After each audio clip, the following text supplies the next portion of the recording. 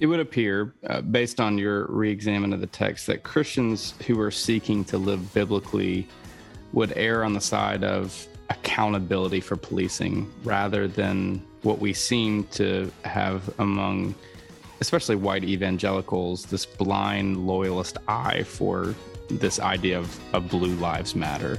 Why does this matter now more than ever, especially for Christians to seek accountability among policing in our country, and why is that centric towards our faith, not just the social and political perspective we might have?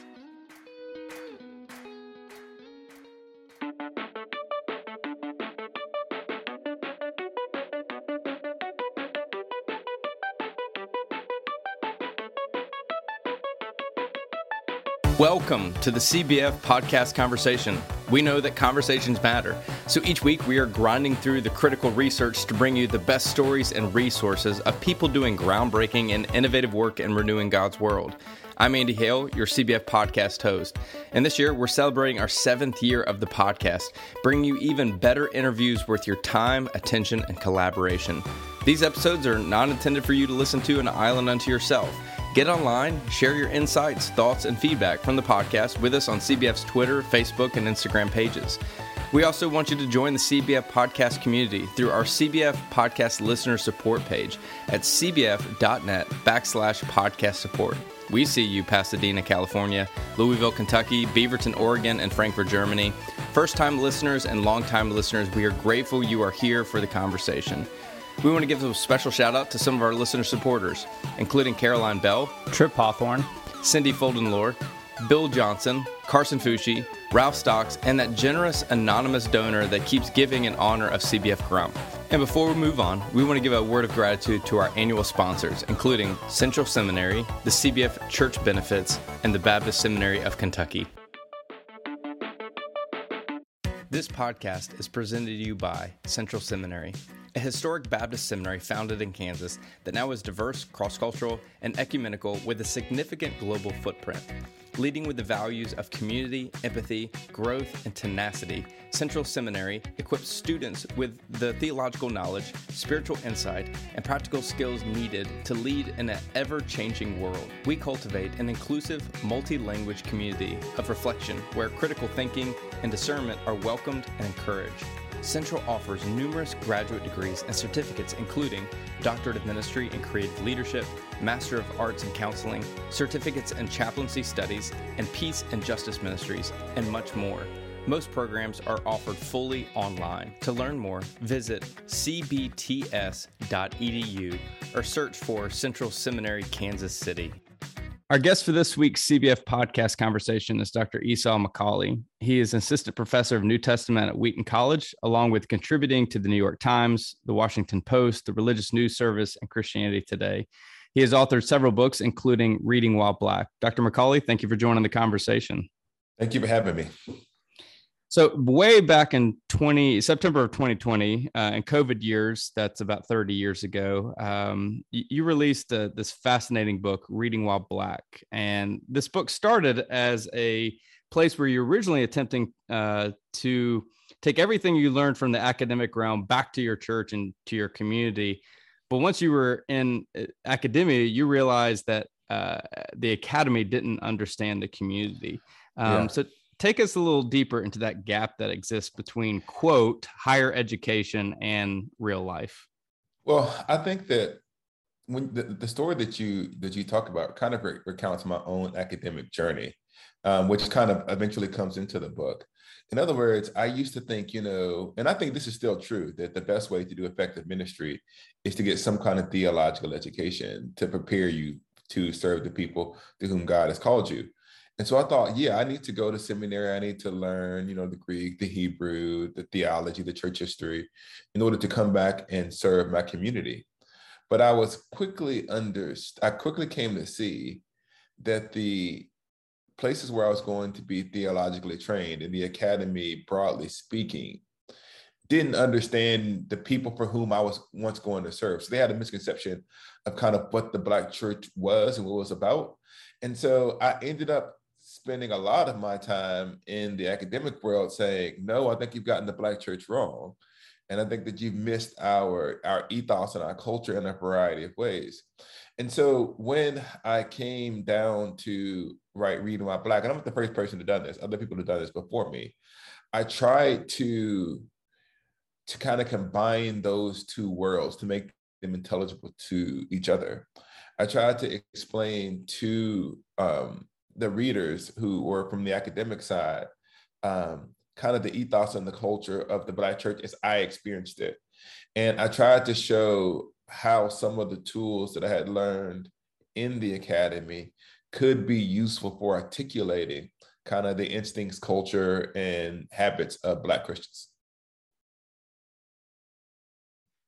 The fascinating aspect of this book is, in many regards, it taps into one of the difficult conversations about Christianity as, a predominant tool among white European settlers. And we'll get to that here in just a second. But the pursuit of the book is to equip readers with the ability to interpret the Bible through the eyes of an African American. You wrote, I read biblical commentaries that display little concern for how biblical texts speak to the experience of Black believers.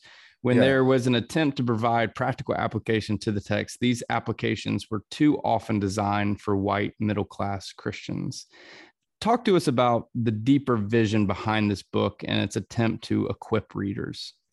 Yeah, so I think that it is really hard for people to think about when you write a book. This is a very simple question. But when you read a book, who do you imagine the book is for? And so I read a lot of books in the academy where the books were not written for me. I could gain use for them. A book doesn't have to be to me for me to find fruit in them, but the book weren't written for me. I'll give you one perfect example. I was reading a book about the Good Samaritan or something. I forget what, or commentary. And the author said, well, when you think of a Samaritan, you should think about like all of the negative cultural stereotypes that kind of accrue to Samaritans. It would be just like today, if we saw someone from the Middle East, we'd immediately be suspicious. So I said, well, no, like if I wanted to say, what was something that would instinctively kind of give me a sense of dis-ease if I encountered them in the street, it wouldn't actually be somebody from the Middle East. That's not actually my cultural landing spot. But this commentary was written, I think, during the height of kind of the Gulf War type area. And so they're thinking, well, to an average kind of middle-class American, then a Middle Easterner communicates foreign and dangerous. But that's not what that communicates to me. And so a lot of times you have these kinds of ways of writing where the author has done the exegetical work and they're thinking, well, how could I translate this to an audience? And what I wanted to say is they rarely ever considered what that text meant to a young Black person trying to make sense of what it meant to be Christian in an America that is sometimes hostile to Black people. And so what I said, I wanted to write a book that was not about racism, or it was not about Black people, but it was to Black people. In other words, when I imagined the people who would open up the book, I wanted to imagine a African-American Christian who are struggling with their faith because of the things they had experienced in this country. I'll give you another example. This might seem like it's small. I remember sitting in seminary and these other places, and I'll just listen to the analogies that came from the mouths of the professors and pastors. I mean, it'd be stuff like Seinfeld jokes and, C.S. Lewis quotes and J.R.R. Tolkien. And I love C.S. Lewis and I love Tolkien. I never really seen Seinfeld, but those books and those television shows are read by a certain demographic. And so when you create a narrative world where all of the people who populate that world are white, in the stories, in the analogies, in the applications, the heroes and the villains are all white, then the Black person feels like, well, this is not a story for me. So when I opened my book, the characters were Black. The analogies were Black. The stories, the songs, the television shows were from the Black context out of which I come, because I wanted people to be able to say that the context of African-American Christian experience is the place from which you can do theology. And the thing that's really important about that is that there's a secondary like element to it. So in my mind, I said, I want to show people how doing theology from this context can produce fruit. But it was also, and I knew that that would be an encouragement to Black readers. But there's another part of that too, that in a lot of contexts, we African Americans have done the work of translation. We read something that is not for us, but we still got something from it. And what I wanted the white readers who would read it is to say, I can learn from a book that is not written to me. And the experience of doing that, learning from a book that is not written to you, gives you an insight on what African American Christians do all of the time. So, stretching back before imperial colonialism, white European countries have used Christianity as a weapon to subjugate, enslave, and annihilate non-white populations across the globe. And since this was the dominant power of the last 10 centuries, they also held the biggest stick when it came to theological application and biblical interpretation. We, the people of the 21st century, are inheritors of a white-centric Christian worldview. In the book, you noted, if the scriptures were fundamentally flawed and largely useless apart from the mainline revision of the text, then Christianity is truly a white man's religion. They were reconstructing it without my consent. If the Bible needs to be rejected to free Black Christians, then such a view seems to entail the fundamentalists had interpreted the Bible correctly. As if it shouldn't be obvious, what are some of the major ways that a white-centric Christianity has taken hold in America, and why this book and what you are pursuing through it is so critical for our time right now? Yeah, actually, the interesting thing that was going on with that particular passage that you quoted is I was trying to help people understand how African American Christians received the biblical text. And I was in that passage that you're quoting, there is a intervention into an argument that I was trying to make. And forgive me if I kind of explain this for a second. Historically, African Americans, if you look at the center of African American kind of reception of Christianity, there's been a strong affirmation in the general trustworthiness and authority of Scripture. You can find that in all of our early confessional statements. And the African American Christians have historically seen in the Bible a God who's a friend and not an enemy, a God who's on the side of liberation, justice, transformation, and sanctification. And one of the things, so that's like the center is what I want to say, the center of the African American Christian tradition. Now, when I went to college, I was in a mainline institution, and they said, well, the Bible is a tool of oppression, and that the Bible is used to justify all kinds of atrocities. And this is kind of I call this the white mainline kind of standard critique of fundamentalism. So these fundamentalists are bad because these fundamentalists are using the Bible to do all of these horrible things. And so the solution to that problem that often mainline Christians, some mainline Christians, not all, posited was, well, we need to get rid of the Bible and make a new Christianity for the modern world. But actually what I was trying to articulate there is that new Christianity is just another manifestation of kind of white Western European liberalism in Christian guise.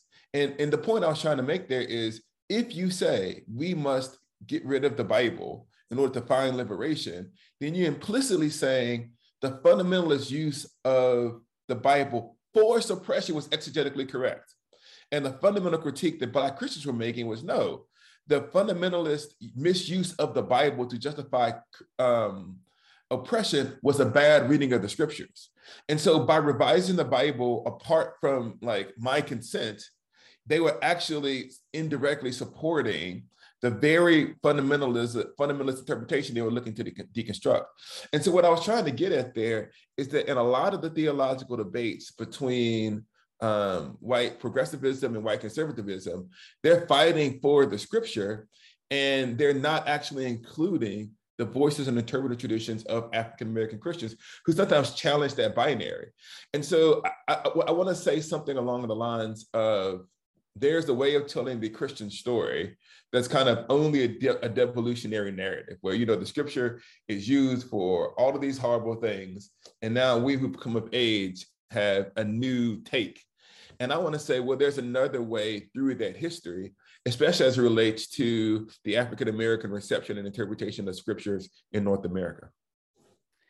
That's why I think the nuance and depth of this book is so fascinating. I learned a lot from our guest, Terry Wildman, who we had on the podcast earlier this year, wrote the first interpretation for the First Nation people of the New Testament. And in our conversation, we were talking about, you know, the struggle of natives to adopt Christianity as their own, even after this religion was used to subjugate and annihilate the First Nation people.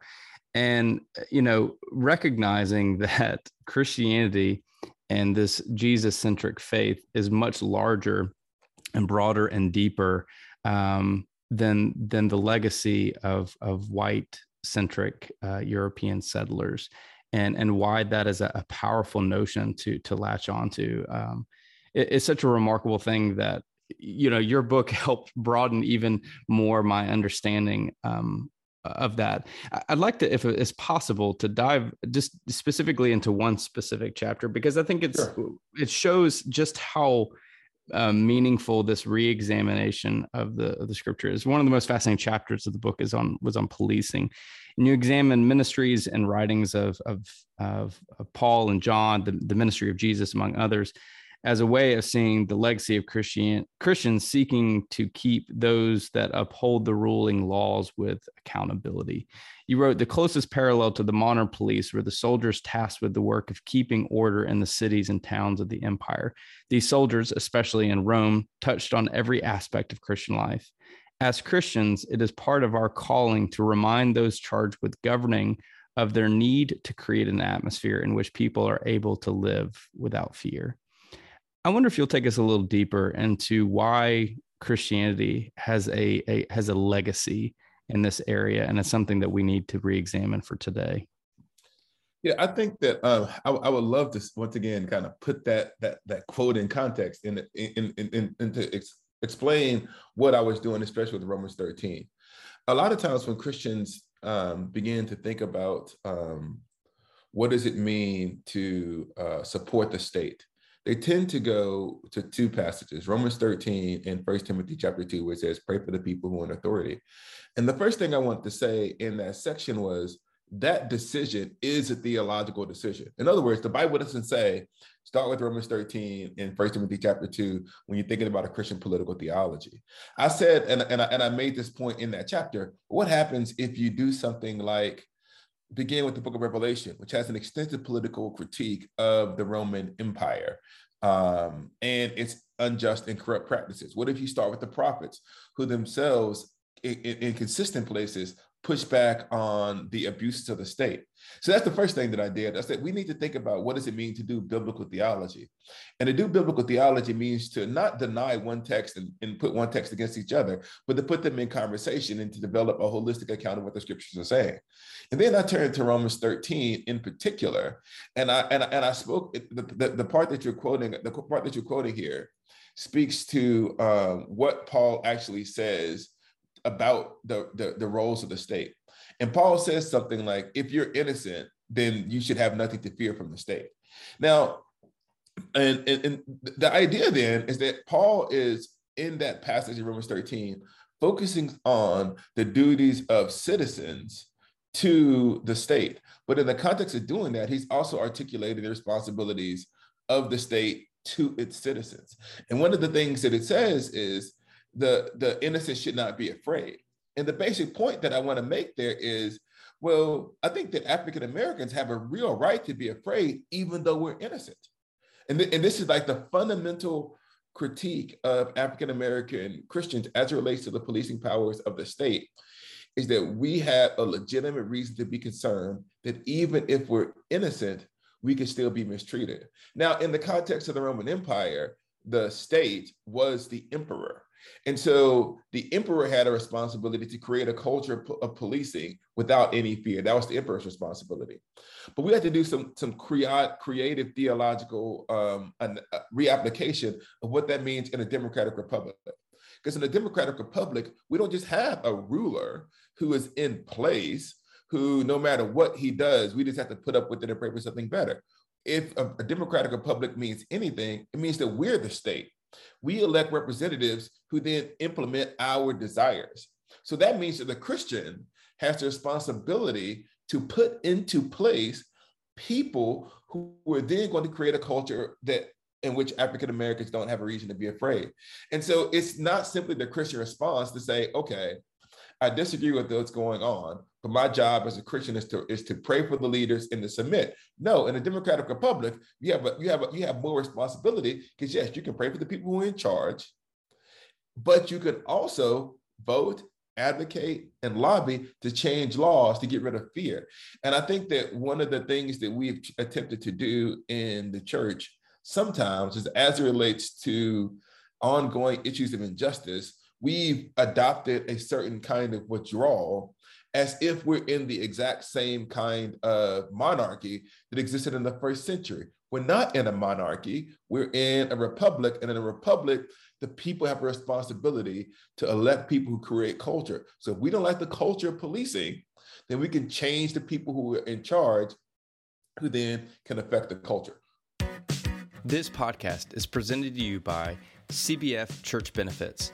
At CBB, your benefits are our ministry. For 25 years, CBF Church Benefits has proudly served the Cooperative Baptist Fellowship, providing retirement benefits and insurance services for CBF affiliated church ministries and staff, along with CBF field personnel in Atlanta and around the world.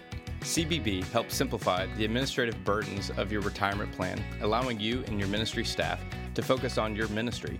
CBB can also help you maintain your overall benefit package, including life and disability benefit and international medical insurance for international missions. Through generous philanthropic support, CBF Church Benefits recently launched the Financial Wellness Initiative. This new initiative offers ministers the opportunity to receive financial relief grants, financial education experience, and financial planning services. Please visit CBF Church Benefits website at churchbenefits.org to learn more about CBB, our benefits, and the financial wellness opportunities designed to help you thrive in your mission and ministry. Since 2016, CBF has brought you over 100 episodes of interviews with authors and practitioners for conversations that matter. These stories of creativity and innovation have garnered weekly support from around the United States and the world. We are inviting you, the listeners, to join us in connecting with the podcast. Become a monthly listener supporter and receive some perks, including name recognition on the podcast, questions for upcoming guests, free books from the podcast, joining the podcast for an interview, and a VIP experience with the General Assembly podcast guest. There are 5 levels of listener support, starting at $5 per month. For less than the cost of a pumpkin spice latte, you will be featured by name on the weekly podcast episode. For more information and to join the community of listener supporters, visit cbf.net/podcast support. It would appear, based on your re-examine of the text, that Christians who are seeking to live biblically would err on the side of accountability for policing rather than what we seem to have among, especially white evangelicals, this blind loyalist eye for this idea of blue lives matter. The great headmaster of Hogwarts once said, dark times lie ahead of us, and there will be a time when we choose between what is easy and what is right. Why does this matter now more than ever, especially for Christians to seek accountability among policing in our country? And why is that centric towards our faith, not just the social and political perspective we might have? Well, I think that on one level, now is not any more urgent than at any other point in American history. In other words, the claim that African Americans make about the way they were policed is a consistent claim going all the way back to the Civil Rights Movement, behind that to the fugitive slave laws and kind of the founding of this country. So in one sense, there's been a persistent push for a reform in the way that we're treated by the state. So I don't want to, and one of the things that was really interesting is that I wrote Reading While Black, and like, I think I wrote it in like, started writing in like 2017, 2018. And then when it came out, people was like, oh, this seems super, super relevant. In 2020, it feels like it could have been written yesterday. Well, the reason that the policing chapter feels relevant is because there's always something going on in this country as relates to how we police as citizens. So that's the first thing that I would say, is that I don't want to diminish the previous sufferings of African Americans as it relates to policing. Now, the reason why this might relate to how we function as Christians, and this is really, really important. Part of what it means to be a Christian is to witness to a city whose builder and maker is God, to witness to a king and a kingdom. And so when the Christian sees the society or state acting in a way that dehumanizes people, part of what your job is as a Christian is to let the state know what you're doing here is not in God's will, and that God has a better way of running affairs. And so our political protest isn't just like us trying to score points or create a utopia. It is saying, here are all the ways in which the state fails to treat people the way that God would have them be treated. And in articulating that failure, you're articulating the uniqueness of what Christianity says about what a person is and what a society can be. And so I don't see like speaking about policing or injustice as some kind of distraction from the Christian faith. I think it is one way in which we say, here's the difference between God's kingdom and the kingdoms of people. There's so much on this book I want to touch on, but we're actually here to discuss your new book, which we'll get to in a few seconds. But I wonder— That's okay. You keep asking me. I'll take whatever questions you give me. But I wonder if you might give us some guidance for our congregational leaders and clergy listening to this that want to guide their church into broadening their biblical worldview by seeing scriptures through the eyes of their Black and brown neighbors. Yeah, the first thing that I would say, a couple of things, is it's always really good to like take a step back and understand the nature of the claims being made. And to kind of begin to get your head around what we're talking about when we talk about African-American biblical interpretation. Because some people will say, well, there's no such thing as African-American biblical interpretation. There's only like the Bible, interpreting the Bible. One of the things that I would say to people is, if you've ever read British theology or British literature at all, you understand that the British specialize in understatement. All of the British television shows have kind of these smoldering looks that function as all of their dialogue. And so that kind of British reserve filters into the theological habits and culture of the UK. That's why I have a thing called British evangelicalism. It's different than American evangelicalism. If you turn your gaze from the UK and you go over to Australia, you get a very different brand of kind of Australian Christianity. And then if you take yourself over to Germany and you read German theological work, then you see that difference there. There are even journals like the Scottish Theology Journal or the study of German theology. And nobody ever gets upset about these ideas. You understand that by going to Germany and reading things from the UK, I'm getting an enriched theological experience. The other thing that you're taught to do, if you're trained at all, worth your salt, is they say, you know what? You should read across church history. You should read the church fathers and the people of the Reformation, because people in different contexts can help you to see things that you can't see. So that idea, that basic idea that I wanted to go across time and across culture in order to expand my theological horizons is common to every single theological tradition known to humanity.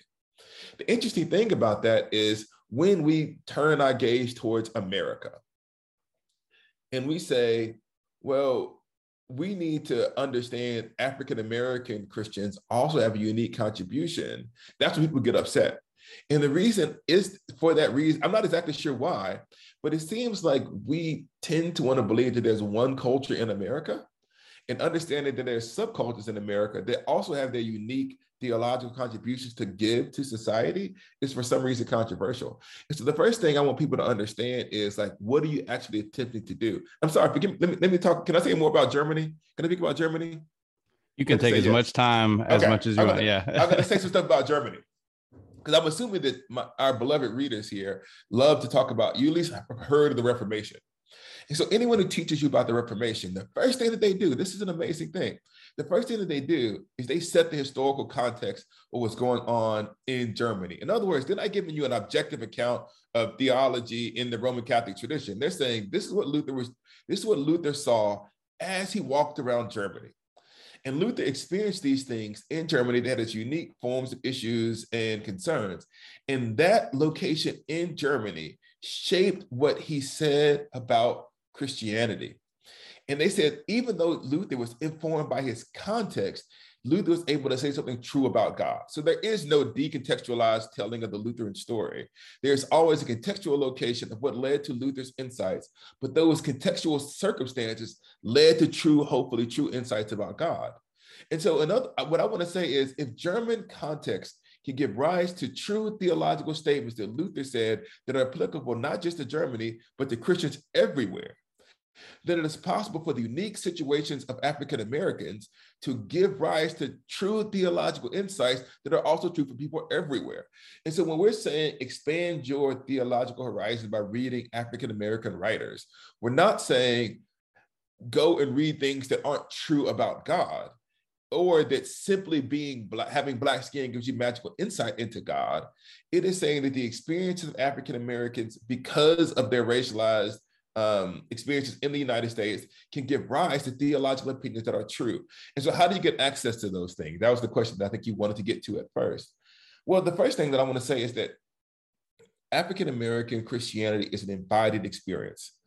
And one of the things that I would really encourage a pastor or a layperson to read this to do is to find a local African American church and listen to their sermon. Commit to find 2 or 3 pastors. Say, you know what I'm going to do? I'm going to listen to them preach every Sunday on a pod. You can find them on a podcast. I'm going to listen to them throughout the course of a church year. And I'm just going to follow the ups and downs and the rhythms of that community to really get a on the ground experience of the context and the ethos and the culture of Black preaching. The second thing I would say is there are tons of places where you can look at primary sources, African American sermons, slave liberationist, anti-abolitionist text, all of these things. In other words, I would encourage people to go to the source. One of the things that I like to talk about is when you look at early Christianity, coming out of the end of the New Testament era, there is kind of what we call the church fathers and mothers. These are the sermons, the theological confessional statements, and the treatises that kind of serve as the foundation of what becomes Christianity. And then out of that, you kind of have a longer term development of other theological traditions. But that core first 300 or 400 years is essential to understanding what Christianity became. And I want to say there's a similar phenomenon as it relates to African American Christianity in the United States. There is a core foundation of what it means to be a Christian that these African American believers wrestle with. And these are in their sermons. These are in the confessional statements of the early African American churches. And these are in the same way, the city of God, reading confessions is a key way of getting a picture into kind of a formative era of Christian theological development. Or reading some of these slave narratives is also a key way into understanding how Christianity played a formative impact in the early generation of African American believers. Can I say one more thing about Germany? Yes. It's a masterclass in history of, if you don't question the theological underpinnings of a particular religious movement, how it easily gives rise to support to things like fascism. So it is always good to question the predominant religious view and to examine the views of others. Our good friends at InterVarsity and I have a great relationship. Shout out to Krista Clayton for her hard work. And they said they were sending me the new Esau McCaulley book. I was jazzed. What I didn't expect to receive in the mail was a children's book. So before we get to the content of the book, walk us through this new facet of your writing for children. Well, I think I have maybe writer ADHD. I'm not exactly sure how to make sense of what I do as a writer. My first book was an academic monograph called Sharing in the Son's Inheritance, where I'm looking at Second Temple texts and all of those other things. My second book was a book on hermeneutics and how we read the Bible as African American Christians. And then I started, writing a monthly column for the New York Times, which sometimes doesn't have the Bible in it at all. Oftentimes it doesn't. And then there is a kids book. And after that, there's a theology book on Lent that's coming in November. So I tend to ignore the boundaries of what people say an academic should be or could be, because those rules weren't written with people like me in mind. In other words, they weren't asking, what do Black people need to thrive and to grow and to live faithful lives under the obedience of Scripture before God, when they started creating the caricature of what an academic was supposed to be. So I just write kind of what I want to write is part of it. But the other thing that I really think is interesting is like, who do we think is worthy of our time and attention? In other words, sure, you can write books for adults, and that's very, very important. But I feel like Jesus thought kids were really, really important.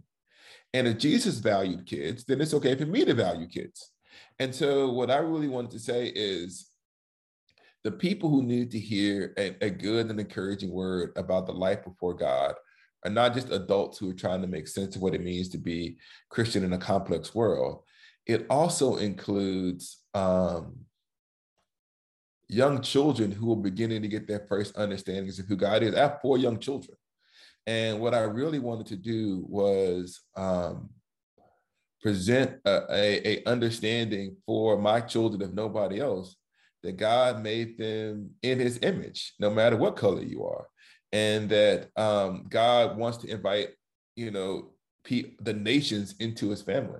And so I thought that was an important message for kids to hear. And so I wrote a book about it. The other thing, to be honest, is that it was the pandemic. And when I wrote the book, like pre-vaccine in the depth and the heights of the pandemic. And not that it's over, I'm just saying this is pre-vaccine, we didn't really understand it. And it was kind of a dark time in like American life, like worldwide life. And I felt really strongly led to create something that was hopeful and that was accessible to people. So yes, Reading While Black, giving way to a kid's book is a decision, but I think it's a theological statement in part about the fact that young and old are valuable to God. On a personal note, you've turned up the pressure on me from a familial standpoint. See, for my doctorate program right now, I'm writing a book as my final thesis, if you will. But my children found out, I give my children all the books that I have come in, especially yours. And they said, Daddy, why aren't you writing a children's book too? That's a good question. That's a good question. Yeah. And so the other thing, sorry to interrupt you. The other thing that people tend to think, and this is like really, really interesting.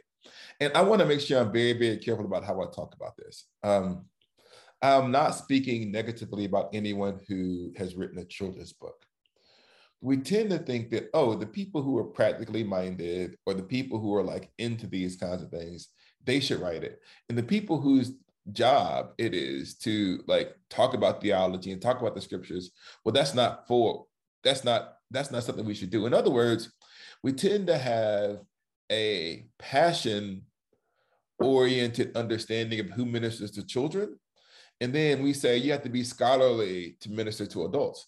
But one of the best things that you could do is to try to do the hard work of distilling complex theological ideas for children. So how old are your kids?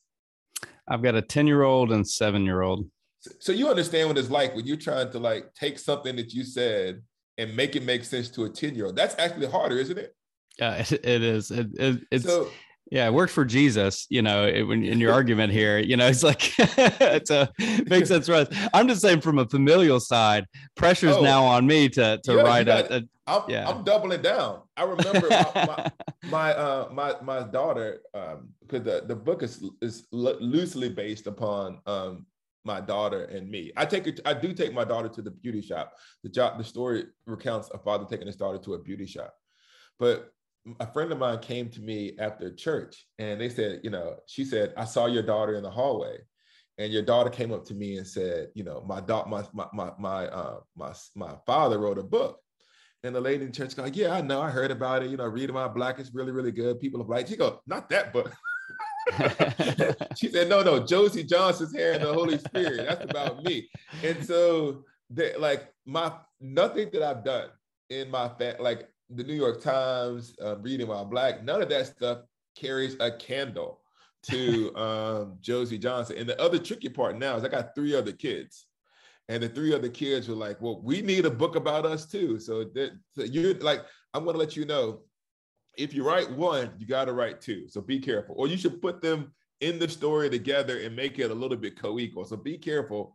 If you fictionalize one child, you got to fictionalize all 4, or they're going to end up all right. So the book is Josie Johnson's Hair and the Holy Spirit. This is a gorgeously illustrated book that tells the story of a conversation between a little girl and her father about the uniqueness of her parents, namely her hair. And each culture has their unique relationship with hair. Can you walk us through some of the expressions of how it is unique for Black Americans? I think that one of the things that kids don't, this is fine. Like, I'm not mad at children, but children often don't know how to analyze difference. And so if you don't give them tools to analyze difference, they kind of see different as bad or strange. And so African-American hair just looks different. It's, there's 1,000 different grades of African-American hair. So I don't want to stereotypic it to one thing, but like an afro or braids or all of those things are kind of unique ways in which we express our culture. And for kids who aren't used to seeing that, and they're used to seeing blonde and brown hair that is relatively straight, they will sometimes look at my daughter's hair or any Black woman's hair as exotic. And it's just, like, what is this thing? And so what I wanted to really articulate is, no. Like, what you have is not this exotic thing that deviates from the norm, that there's a norm of hair and that you're exotic. No. Like, God created each one of these, people with different hairstyles and hair forms on purpose. And each one of those distinctive ways of looking and moving in the world can be beautiful and good are beautiful and good and bring God its glory. So in other words, I wanted to make sure that my daughter knew that she was not exotic, but that she was an image bearer. The last several years, there have been multiple stories that have made national headlines about Black Americans being discriminated against because of their hair. And I specifically recall the story of a Black teenager who was forced to cut his hair before a wrestling match, or he would have to forfeit. To which I quickly added to my lexicon hair discrimination. For someone that's never experienced or witnessed this, they can't imagine, this kind of thing happening. But how is hair a source of discrimination? I think that what happens is it's the definition of professionalism. So when they say we want a neat or professional look, implicitly there's an idea that certain forms of Black hair is unprofessional or unkempt. And that's like centering the majority culture and making the majority culture the norm to which everybody must conform. Another example, they did a study on this that relates to it. And this may seem like it's unrelated, but at least it is in my brain. They put together these CVs. I don't know if you heard of this. They put together these CVs or resumes. And they put on one resume kind of a white sounding name, Sarah Johnson. And then on the other one, they put another name like Letitia Jenkins or whatever the names were. And then they had another one that had a international sounding name. And the exact same resume, the name that sounded more traditionally white received more phone calls. And the reason that happened was it wasn't qualifications. It was literally, I looked at this name and this name felt more familiar to me and it felt normal. Therefore, I gave that person more of a chance to get the job. And that use of name can kind of be transferred over to hair and cultural expression. So when you think, what is a professional look? God didn't like on high, when he gave the law to Moses, he didn't also say, this is professional hairstyle. And so what people tended to do is norm what they thought was natural, and what they thought was natural was not normal Black cultural expression. There's actually a law, and I'm not sure if it's passed. I think it's been in and out of the courts for a long recently. It's called the Crown Act, and forgive me in my brain. It's early on a Wednesday morning. It's called the Crown Act, and the whole point of the Crown Act is it would exclude from a host of jobs and other kinds of companies, these rules around hairstyles that unfairly discriminate against African Americans. And so I don't know if people recognize like how common those kinds of rules and issues are, not just for Black women, but for Black men as well who have dreadlocks. When this event occurred, I wanted to know more about why this mattered so much. And what I didn't expect to discover was that this stretches back, for hundreds and hundreds of years. During the transatlantic slave trade, slave traders would shave the heads of Africans when they were captured as a punitive measure of taking away their identity and purging them of their culture.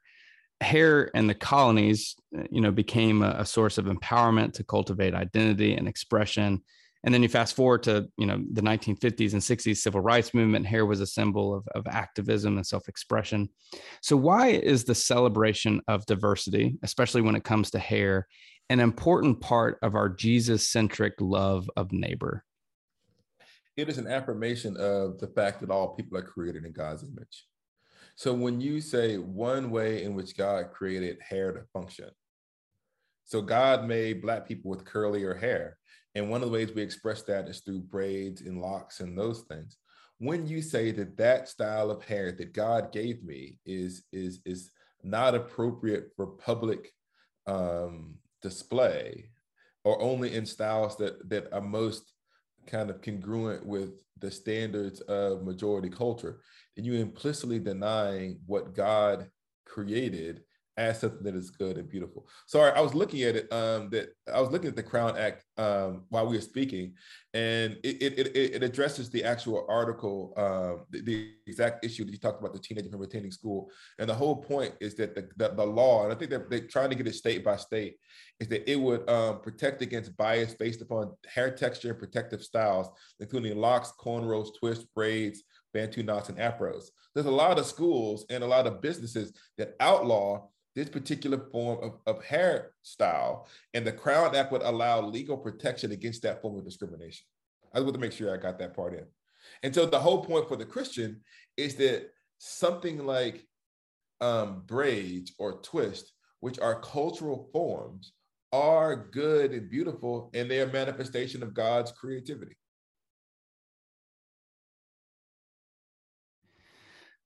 The book is layered with the season of Pentecost. Why is it important for what you're trying to convey through the book? Yeah, that was one of the interesting things. When they asked me, do you need to keep the Pentecost in there? And I was like, yes, I know. I think I told them I had the market cornered on Black hair and Pentecost. I think that's my, I might be the person to do that. I don't know.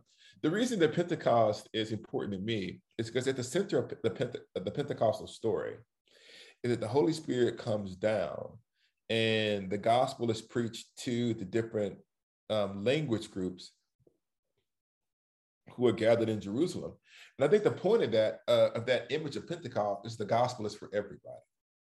And so African Americans or Black people in general are part of the everyone to whom the gospel has come. And so I wanted to include the concept of Pentecost is that what I was not trying to separate African American Christians from the wider body of Christ, that the gospel goes into all the different people groups of the world, one of whom are African Americans or Black people, and the Black people themselves should understand themselves as a part of that wider community of faith. So I want to both affirm particularity and embrace universality at the same time. And Pentecost is a perfect way for me to do that, or was a perfect way for me to do that. I can imagine there's a lot of hopes for the book, but what do you hope for your readers? What do you hope for parents that are reading with this, with their children? What do you hope for the children that are reading this? I think that, like I said earlier, children tend to rank difference. And that's just like a natural instinct, that this is different, this is bad. And so I wanted them to understand, no, like different can be good. Different is good. God didn't make us all one way. So the first thing I wanted them to understand is that God's kingdom includes all the varied ethnic groups in the world who respond to his call and trust him in faith. And the other thing that I want people to understand is it's okay. It's not just okay, it's good. And it's important, especially for oppressed people, to say, God made me this way on purpose, and he has called what he has made good. And to have that deep affirmation that it's necessary for people who have historically been told they are not good because of the color of their skin. There are people who need to hear, I am, the way that God made me as an African-American person is good and beautiful. Our guest is Esau McCulley. The book is Josie Johnson's Hair and the Holy Spirit. If you want to stay connected with Esau, visit esawmcculley.com. Esau, it's an honor to have a few moments with you. Thank you for reminding us of just how much we are all loved and valued by God. Thank you so much for having me. We need to pause to tell you about one of our annual sponsors, the Baptist Seminary of Kentucky. BSK offers multiple ways to pursue theological education, helping you learn and grow in your area of ministry. Programs include a 75-hour Master of Divinity degree with concentration in BSK's areas of emphasis, including Black church studies, rural ministry, and pastoral care.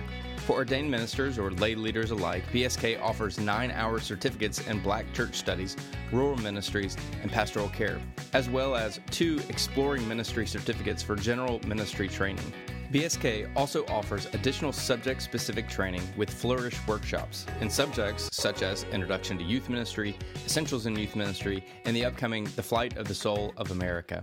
Now enrolling for fall 2022. Apply today at bsk.edu. Okay, that's it. That's our conversation. If you want more, be sure to subscribe to CBF Podcast on all major platforms, including iTunes, Amazon Music, Spotify, SoundCloud, and Google Podcast. Don't forget to like and share this episode on your favorite social media platform. Be sure to support our annual sponsors by visiting their websites. Again, that's Central Seminary, the CBF Church Benefits, and the Baptist Seminary of Kentucky. Check out cbf.net for more information about church starters, field personnel, advocacy work, and much more. And, I think we mentioned that you should join the listener support community at cbf.net/podcast support.